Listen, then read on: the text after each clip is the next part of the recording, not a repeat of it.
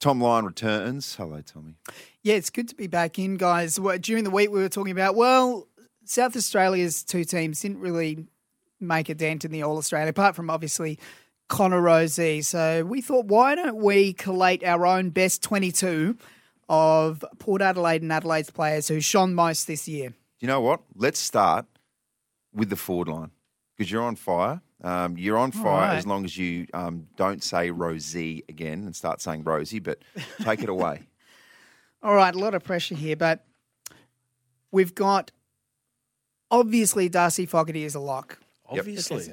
He's kicked 33 goals in basically the last half of the season. That's fair. His train has arrived at the station. That's clear. Next, we've got centre-half forward Taylor Walker, 47 goals.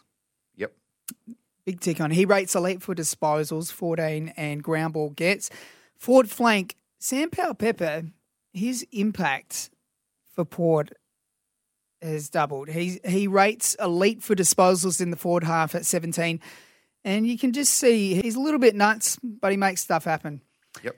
Forward pocket, this is where it gets really tricky because I reckon Port and the Crows are lacking a live wire small forward here. I mean, they've got potential. Josh Rochelle has potential, but he hasn't got the runs on the board yet. Shane McAdam actually had a good year, and he put a lot of his defensive pressure was up. He looked disinterested last year. He looks interested this year. So you've got Shane McAdam? Yep. Okay. Now, second tall forward, Todd Marshall. Good. Obvious choice, 45 goals, averages 10.3 pressure acts, so that's pretty good for a tall guy. This last position, forward flank, this is what stumps me. Might need your help here. I don't know who to put because I've got Zach options? Butters, who started up forward but really went into the midfield. So he's sort of my midfielder forward flank, but open to suggestions. So you've got Zach Butters. Now, this can work as long as do you have Zach Butters as a full-time midfielder? Can you give us a bit of a hint? He spent...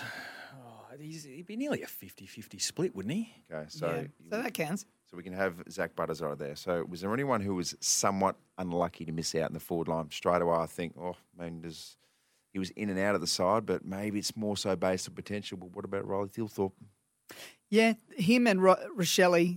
If we had players up on a wall and we could pick them for the future, I'd pick them first. But as far as runs on the board, not quite for this year. Do you know what? You really flirted with me as well. It took me until your fifth selection that you named Todd Marshall. I thought, if you don't name Todd Marshall... I know, I could see you getting anxious. Could you have gone a bit taller maybe and gone for like a Jeremy Finlayson as well, who's had an outstanding year? Yeah, maybe.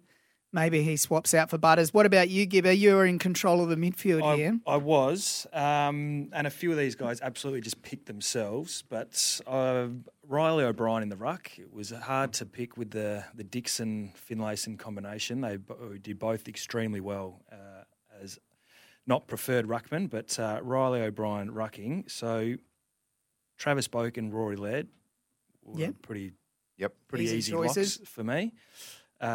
Connor Rozee, off the back of him going into the midfield this year. Tell you what, you blokes are just trying to make me snap. let's just call him Rosie. Okay? Rosie is in the midfield. Yeah, that's how you say it. And then onto my wings, I've got Carl Amon, who I thought had an outstanding year, and a lot of these positions have made up from total possessions, contested possessions, clearances, inside 50s, tackles and score involvements. Okay. That's what I've based them on. Very thorough. And one play which I didn't think I had I couldn't select from, and that was Jordan Dawson. I thought Hazy was going to claim him as a backman up until last night, but he said, no, I thought he was a midfielder, and I said, well, thank you, I'll take him.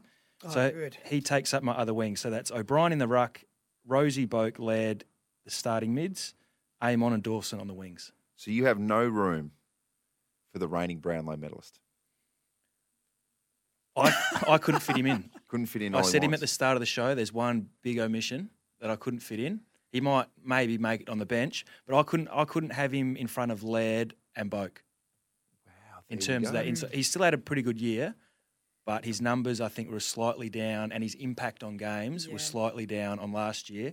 And Laird and Boak were ahead phenomenal. of him. So I think obviously Laird and Rosie picked themselves. But then the next, is it?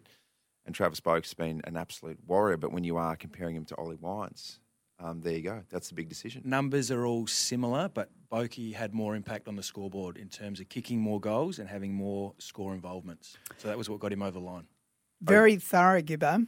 O'Brien, Boak, Laird, Rosie, and then you've got Amon and Dawson on the wings. 0427 154 166. Any issues with that? And this was Tommy's forward line. Fogarty, Walker, Sampao, Pepper, McAdam, Marshall, and Butters. So that means the likes of Rochelle, Thilthorpe missed out. Yeah. All right. Not enough runs. How about you, Hazy? You're in control of the defence. Any Where issues? is that at? Please get involved. 0427 154 166. My back six, I've got Tom Jonas, Okay. because Tom Jonas is versatile. And Tom Jonas will give you his heart and soul. I mean, all the players will.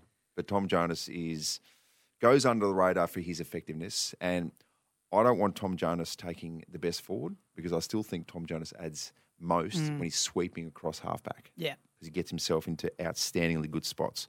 I've got Alir to take the second most dangerous forward.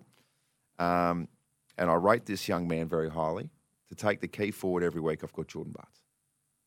Big tick there. I think he is heading in a very, very good direction to be absolutely the perfect replacement for Daniel Talia. It's another great rookie pick from Adelaide. The other three, I felt they were pretty easy selections. Dan Houston was on the verge of making the All-Australian squad. He's been outstanding. Ryan Burton is one of the best kicks in the competition, and particularly his first half of the season, he was very much in All-Australian calculation.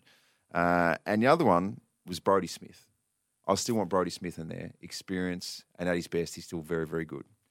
And that means I didn't have room for the likes of Tom Doedee and Darcy Byrne-Jones.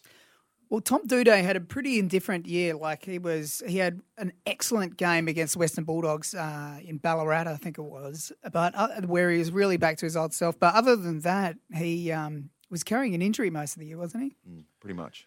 Yeah.